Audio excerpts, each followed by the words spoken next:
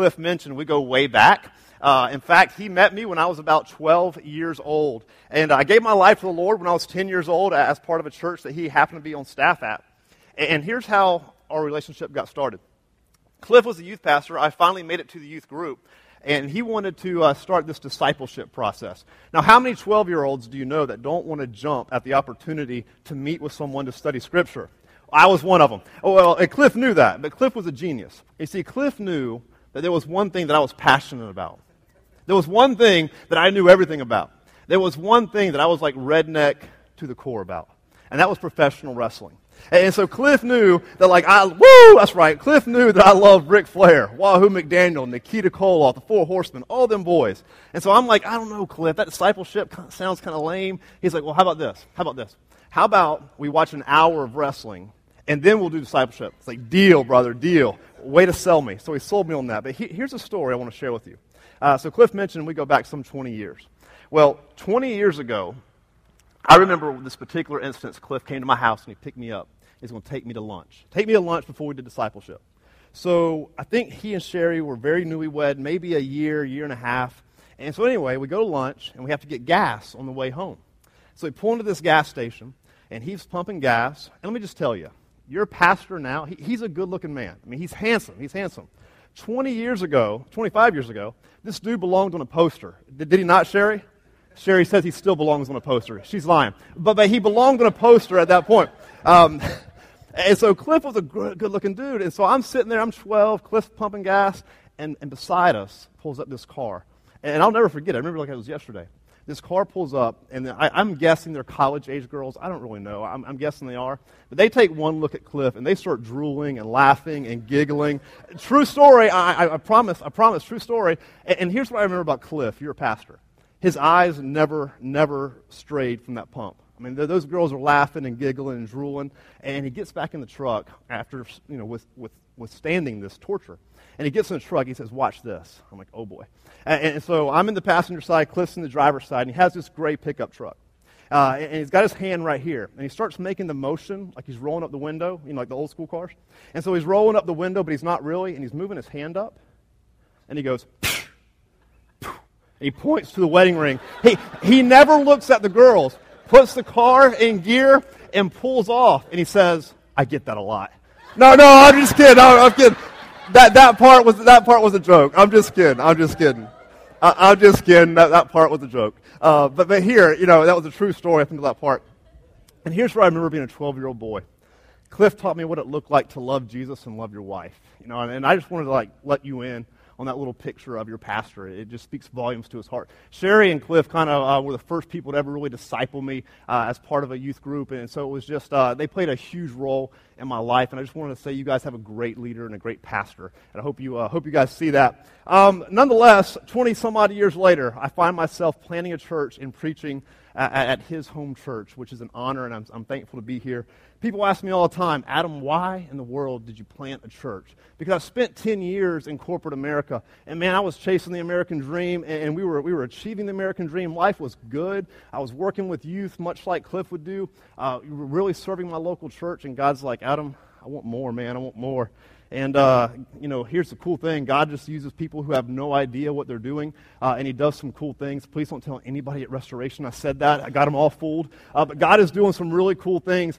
And so after I tell them, hey, well, the reason I planted a church is because God called me to do it. He put a burden on my heart. I couldn't shake it, and I have to be obedient. And so after I tell them all that, here's some other things I tell them. I like to give stats, right? And everybody kind of resonates with stats. So here's some stats for you. North American Mission Board says this about the state of South Carolina. The North American Mission Board says that in the state of South Carolina, they have an unchurched population as a state of 75%. That means out of 100 people, 25 are actually in worship somewhere this morning.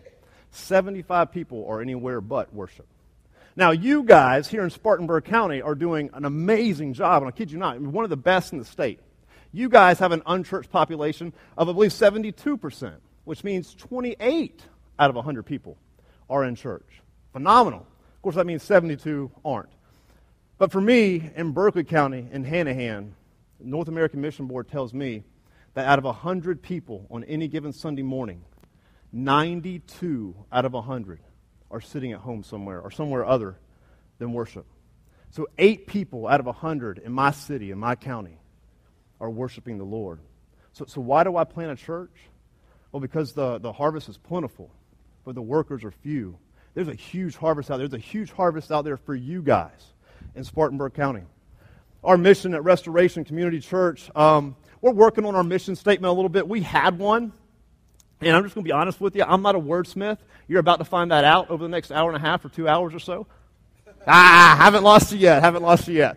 So anyway, here's our mission. Here's our mission at Restoration Community Church. We simply want to make disciples of Christ. We want to look at that 92% of people, and we want to cause them to follow Christ. We want to cause them to fall in love with Christ. And then we want to equip them so they'll go out and do it themselves. So we want to make disciples who make disciples. And we get that from Matthew chapter 28. If you grew up in church, you know this like the back of your hand. It's this. It says this, "Therefore go and make disciples of all nations, baptizing them in the name of the Father and of the Son and of the Holy Spirit, and teaching them to obey everything I have commanded you. And surely I am with you to the very end of the age." Now, here's where the challenge for us comes in. Because we're 8 months old, as Cliff said. We launched in January. January 6th is when we had our first service. And God's done some really cool things. He's grown us in numbers. He's grown us. We've seen several people come to know the Lord, which is the mission. And so God is doing some really cool things. But we've also started to experience some challenges with our people.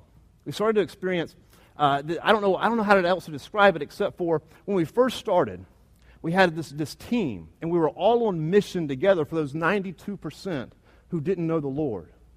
And now, like ever since we started this Sunday worship service, it's like some of our team, they packed up their ball and their pom-poms and or whatever, and they've gone in there, they're sitting in the stands.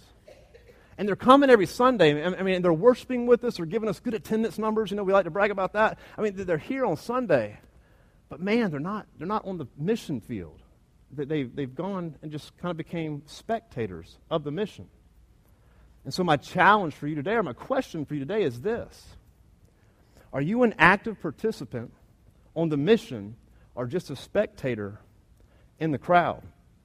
After talking to Cliff a little bit and going on your website, I know that your mission here at Freedom is to helping people discover the true freedom only Christ can give. Helping people discover the true freedom only Christ can give. Now, I love that mission. I love it. And I also love how you're going about it. Growing toward Christ, developing real relationships. I imagine that's inside and outside of the church.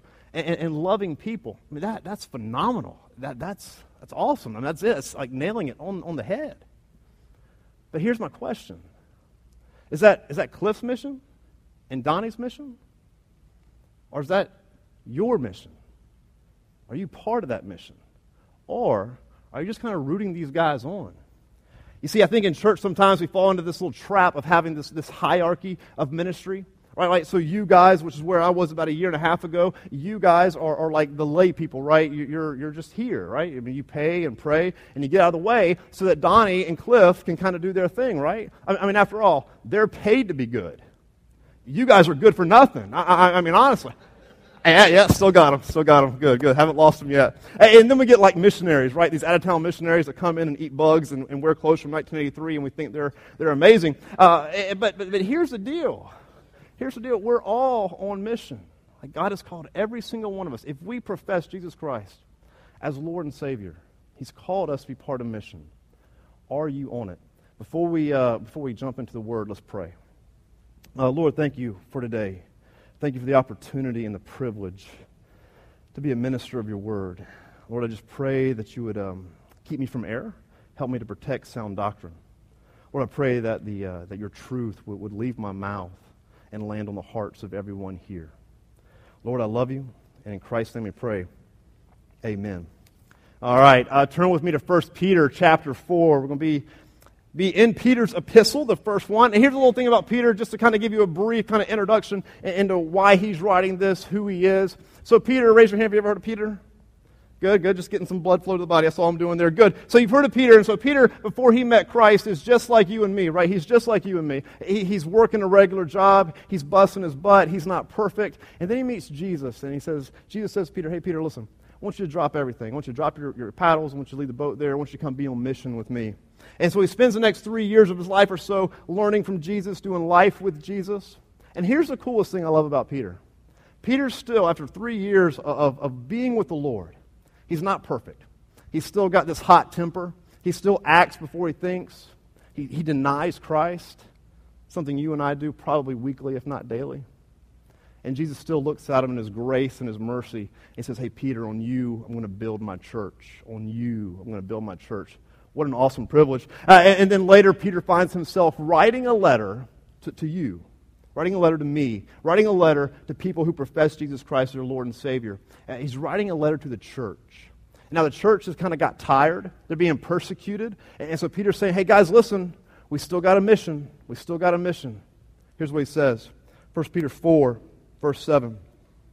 The end of all things is near. Therefore, be alert and of sober mind so that you may pray. Above all, love each other deeply. This isn't the message, but what I loved about this verse right here is what Peter's saying is it's going to take hard work to love each other. I mean, you can look to your left and to your right, behind you and in front of you, and what Peter's saying is, look, you're all a bunch of imperfect people. It's not going to be easy to love one another. I mean, after all, you got to put up with Cliff, you got to put up with Donnie, you got to put up with Spurlock. They have to put up with you. I mean, it's going to be like hard work. But Peter says, love one another deeply, because love covers a multitude of sins. Offer hospitality to one another without grumbling. Now, here we are. Here's the text for the day. 1 Peter 4:10. Each of you should use whatever gift you have received. Now, I looked up the Hebrew there. I looked up the Greek there on each of you. And here's what each of you means in Greek. Each of you, every single one of you who profess Jesus Christ as Lord and Savior has received a gift. Now, why does Peter stress this when it seems so obvious? Well, here's why. Because when you look in the windows of most churches, it's not what you see. We even have a nickname for this. We call it the 80-20 rule. 20% of the people of the church do 80% of the work, right? We have a nickname for it. And Peter's saying, listen, each of you has received. And I like how he puts the emphasis on the past tense. The day you accepted Jesus Christ as your Lord and Savior, you received this gift. We call them spiritual gifts, right? This spiritual gift you have received to be an active part of mission and ministry. Keep going.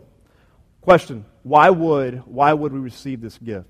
Why? What's the purpose? Is it so that I could get up here and teach and you can kind of say, wow, or so Cliff can get up here and teach and say, wow, look at that guy, or the band can get up here and play and be like, wow, amazing talent. Here's the deal. We've been given this gift, Paul says, for the common good, for the common good. This is what Paul says in 1 Corinthians 12:7. Now to each one, the manifestation of the Spirit is given for the common good. Now to each one, same thing Peter said, the manifestation of the Spirit is given for the common good. So what's the common good? The common good is the mission of the church. Now, here he's talking about the big church, everyone who professes Jesus Christ as Lord and Savior on a global level. But here at Freedom, you're given a spiritual gift for the common good, for the mission here at Freedom. 1 Peter 4:10, let's keep going. Each of you should use whatever gift you have received to serve others. I love that. I love this point here, serving others. What Peter's saying is you don't just have this gift to stick in your pocket and use it when you want to. You have this gift for other people, to serve other people inside the church and outside the church. Let me just speak to this just for a second. Some of you might be here, and I don't know, maybe you're church shopping. I really have no idea who you are and what you're doing. I'm just honored to be here. But maybe you're church shopping. Maybe you're kind of visiting and you don't know, and so you're arguing with me and you're saying, you know what? I'm going to use my gifts as soon as I figure out what church I like best. Wrong. And so here's what you need to be doing. You need to be praying, Lord, where do you want me to go? Where is a local body that you want me to be a part of to serve and grow? And so you're kind of waiting to use your gifts inside the church, and that counts. That counts. But Peter's also saying, use your gifts outside of the church for that 74% you're trying to reach, for the 92% I'm trying to reach. I'm going to brag about my wife a little bit. I have the world's greatest wife. I know Cliff would argue, but I have one of the world's greatest wives in the entire world. I mean, she loves Jesus more than she loves me, and that is awesome. I cannot thank her enough for that. She loves Jesus more than she loves our kids, and She's just an incredible mother, incredible wife. But here's one thing she does with her gift. She has this gift to minister to women. My wife works once a week as a labor and delivery nurse at the hospital by our house. And so she helps ladies at a very vulnerable time, very fun time, very, very exciting time of life, giving birth. And what she's able to do is she's able to use her gifts to minister to these ladies, oftentimes who are far from God, because she's using her gift on mission outside the church. And I just want to encourage you guys to do that. I want to encourage you to look at Monday through Saturday as being part of the mission field, as being part of the mission here at Freedom, so that you can reach those last 74%. Listen, God has called you to be part of a body. Paul uses that analogy. He used the analogy of a church and the human body, and he's called you to be part of a connected member of the body. Check this out. Sorry, hang on. It's 1 Corinthians 12:18. I apologize for that. But in fact, God has placed the parts in the body, every one of them, just as He wanted them. Let me read that again. 1 Corinthians 12:18. But in fact, God has placed the parts of the body, every one of them, just as He wanted them. Here's the deal. If you're here at Freedom Fellowship, God has brought you here for a purpose. He's brought you here not to consume on Sundays, but to be part of the mission, You see, in our culture in the South, I don't know, maybe it's everywhere, but in the South particularly, we have this culture to where church is like a show on Sunday. And if you don't like this particular show, well, you just go to the next show next week and see if you like that one a little bit better. And Paul's saying, man, you got that all messed up. You see, we see that example in Acts where Paul wanted to go somewhere and the Holy Spirit says, no, go here. And you and I need to be praying each and every week, if you don't know where you're at, where you're supposed to be, Lord, where do you want me to be connected to a body so that I can serve and be part of the mission and ministry? Anybody know where Clinton, South Carolina is? Clinton? Yeah, all right. I had an uncle. His name was Uncle Nub. Uncle Nub was from Clinton, South Carolina. Yeah, more on that in a minute. So Uncle Nub worked at the cotton mill in Clinton, South Carolina, as long as I can remember. He's since gone to be with the Lord. But I've known Uncle Nub since I was a little kid. And so one day, we were at a family reunion up in Clinton, and Uncle Nub retreats to the den to watch the Braves game because he's kind of tired of the family festivities. And so am I. And so about 7 or 8 years old, I'm like, I'm going to follow Uncle Nub and watch the Braves. And do you remember, like, when you were young, how you would, like, study old people? Right? And so Uncle Nub's just sitting there on the recliner watching the Braves game, and he's older than dirt, and I'm just kind of looking at all the wrinkles and the hair coming out of his ear and his nose, and I'm just kind of studying him. And then all of a sudden, I see why they call him Uncle Nub. Like, he's missing, like, that finger right there. And he catches me looking at him. And he's like, want to know what happened?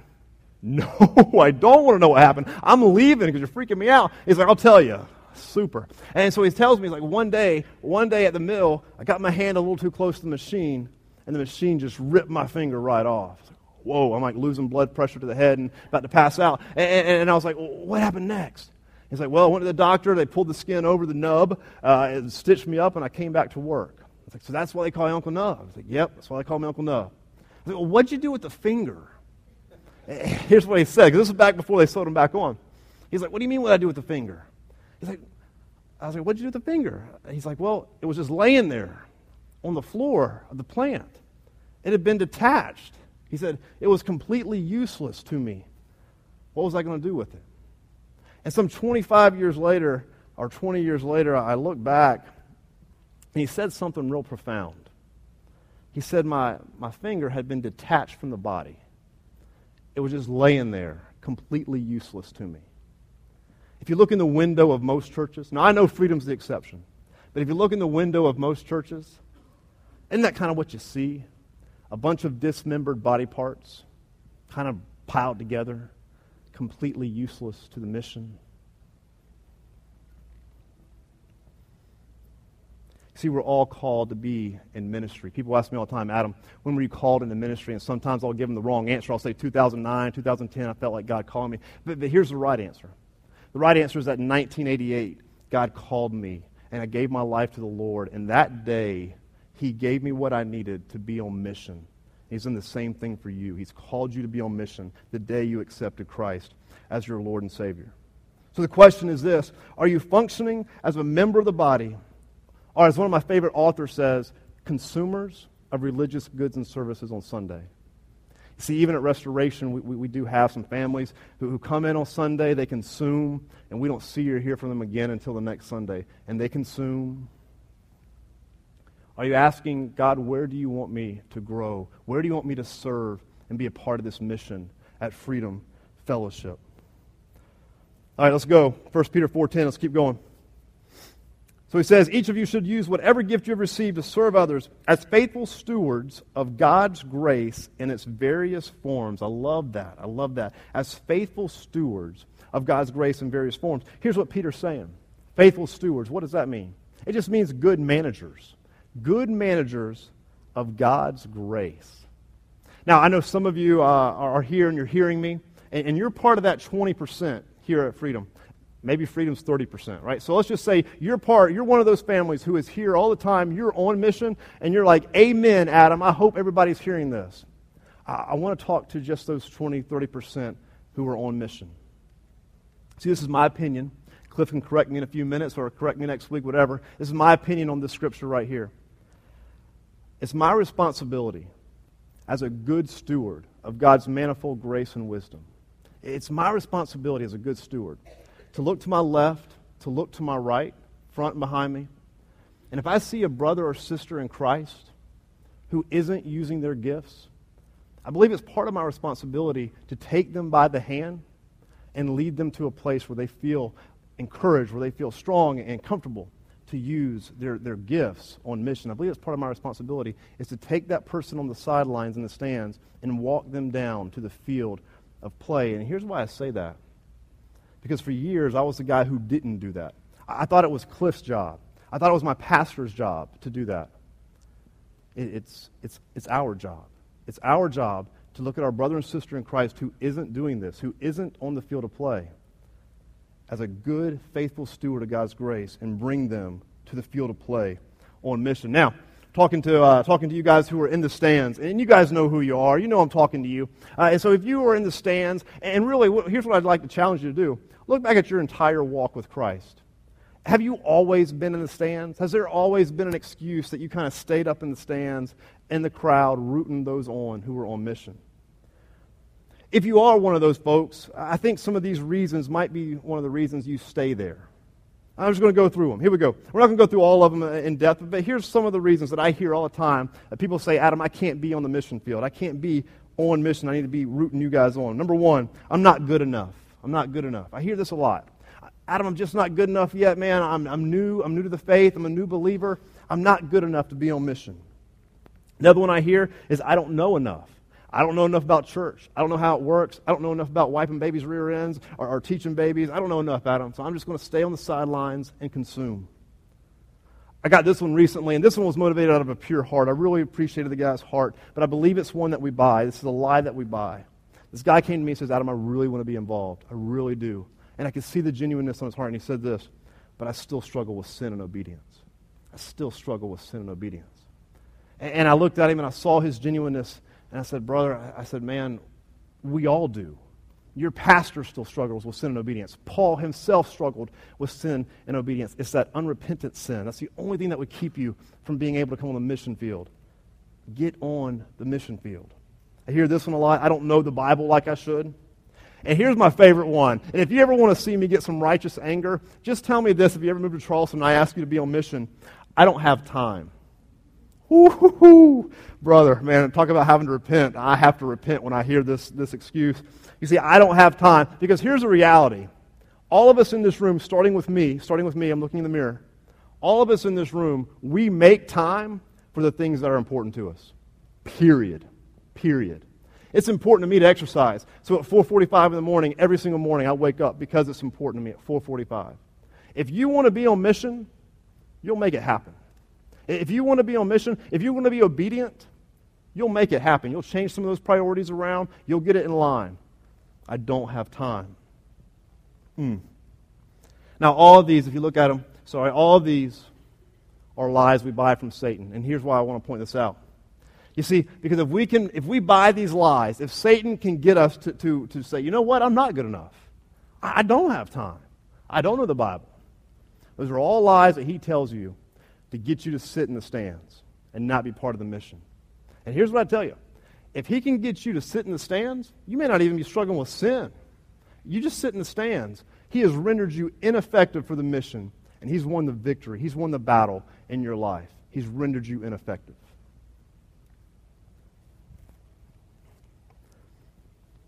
One of the reasons we buy those lies is this next verse. Either we don't know this next verse, or we don't believe this next verse. 1 Peter 4:11. If anyone speaks, they should do so as the one who speaks the very words of God. Listen to this. If anyone serves, they should do so with the strength God provides. So that in all things, I love this part, so that in all things God may be praised through Jesus Christ. To him be the glory and the power forever and ever. Amen. You see, one of the things we don't believe, or maybe we just don't know genuinely, is that those gifts, those spiritual gifts, are given to us for the common good. They're given to us for the mission, but they're powered by God. And I'm going to be real honest with you. When God called me to church planting, I gave him every reason under the sun why I would not be successful and why I could not do it. And he said, you're absolutely right. You're absolutely right. He said, trust me. I'll do the work. You just be obedient. And let me just tell you from some testimony. My wife will tell you, she supports me, she loves me. I honestly don't know what I'm doing. But all I know is that God has gifted me and God has called me to do this. He's called me to be on mission, and he's done the same thing to you. Maybe it's not planting a church. Maybe it's leading the nursery. Maybe it's leading a life group. I don't know what he's called you to do, but I guarantee you he's not calling you to sit in the stands and consume week in and week out. Will you be obedient, and will you trust the Holy Spirit will power that gift for you to be effective on mission and in ministry here at Freedom? You see, a lot of what I see is a lot of folks in church. We want to come in on Sunday, and we want that Holy Spirit to show up, right? We want the Holy Spirit to make us feel this emotional high, this spiritual high. And if he can just give us that emotional, spiritual high on Sunday, I'm good to go for the rest of the week, and God has given me just what I needed. It's not the only purpose the Holy Spirit serves. The Holy Spirit should move you to action in ministry, not just consumption. Are you a connected member of the body on mission here at Freedom? Or are you just a spectator of those who are on mission?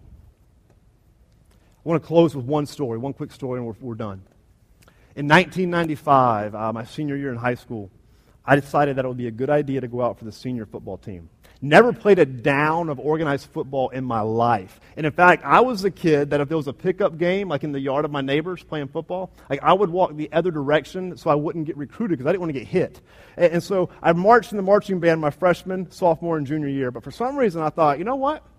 Senior high, senior year, going out for the varsity football team. Now, the timing was right because it was a rebuilding year, and we had lost a lot of athletes, and so because I had blood running through my veins and air in my lungs, I made the team. And so it was like, I don't know, we get there I guess it's August is when you first start, and so we get there on that August day, and we're looking around, and we're like, I'm looking a little thin on talent. And one thing we noticed was that some of the guys who were bigger, faster, and stronger, some of the athletes who were still in school, they opted not to play that year because they knew that the mission was going to be hard. The coach, nonetheless, looked at us 28 players or so, and he says, guys, listen, here's the mission. The mission is to win the division championship. Now, we're looking at each other being like, yeah, right, there ain't no way that's going to happen. But he's like, the mission is to win the division championship. So we're like, all right, here we go. So the first 3 games happened. Let me just say this. The first 3 games were very telling of the season. We lost most games by 40 to 50 points. And so we were 0-3, and we started seeing some players quit. The mission was all of a sudden too hard. The games were too hard. And so here's some of the guys, the best on the team, bigger, faster, stronger. They joined the other guys who were still in the stands. And that year, we proceeded to go 0-10. We lost every single game that year. Every single game. We're the last Hanahan team to ever go winless. The last team ever to not make the playoffs. The last team. I hold that distinction. Very proud. Very proud. At the very end of the season, the last 4 or 5 games, we had 16 to 18 guys dressing out every game. 16 to 18 guys doing the work that was intended for so many more. 16 to 18 guys who were committed to the mission, who were getting crushed every week because we were doing jobs we weren't intended to do. There was a 160-pound offensive lineman who had never played a down of football in his life playing the line because the guy who should have been playing was in the stands. So we got crushed. sometimes I just wonder, would we have been able to accomplish that mission if all those guys who were in the stands on Friday night, who were bigger, faster, and stronger, if they were on the field doing the jobs they were kind of created to do, using the gifts that they could use, would we have accomplished the mission? Here was the worst part about that. You say, what's worse than going 0-10 and holding that distinction? Well, here's the worst part.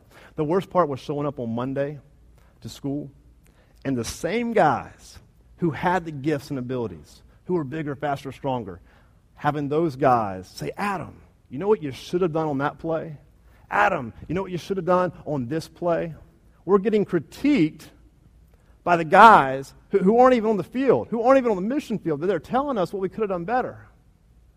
There were several times I said, Bo, if you'd get out of the stands and onto the field, we'd be able to accomplish the mission. So let me just challenge you. Are you one of those guys in the stands critiquing everything else that's happening on the field when it's you who needs to be on the field? Let's pray. Lord, I thank you for your word. Lord, I thank you so much for freedom and the leadership here at Freedom. I thank you for the heart of this church, their love for you, their love for church plants, Lord, their love for the mission.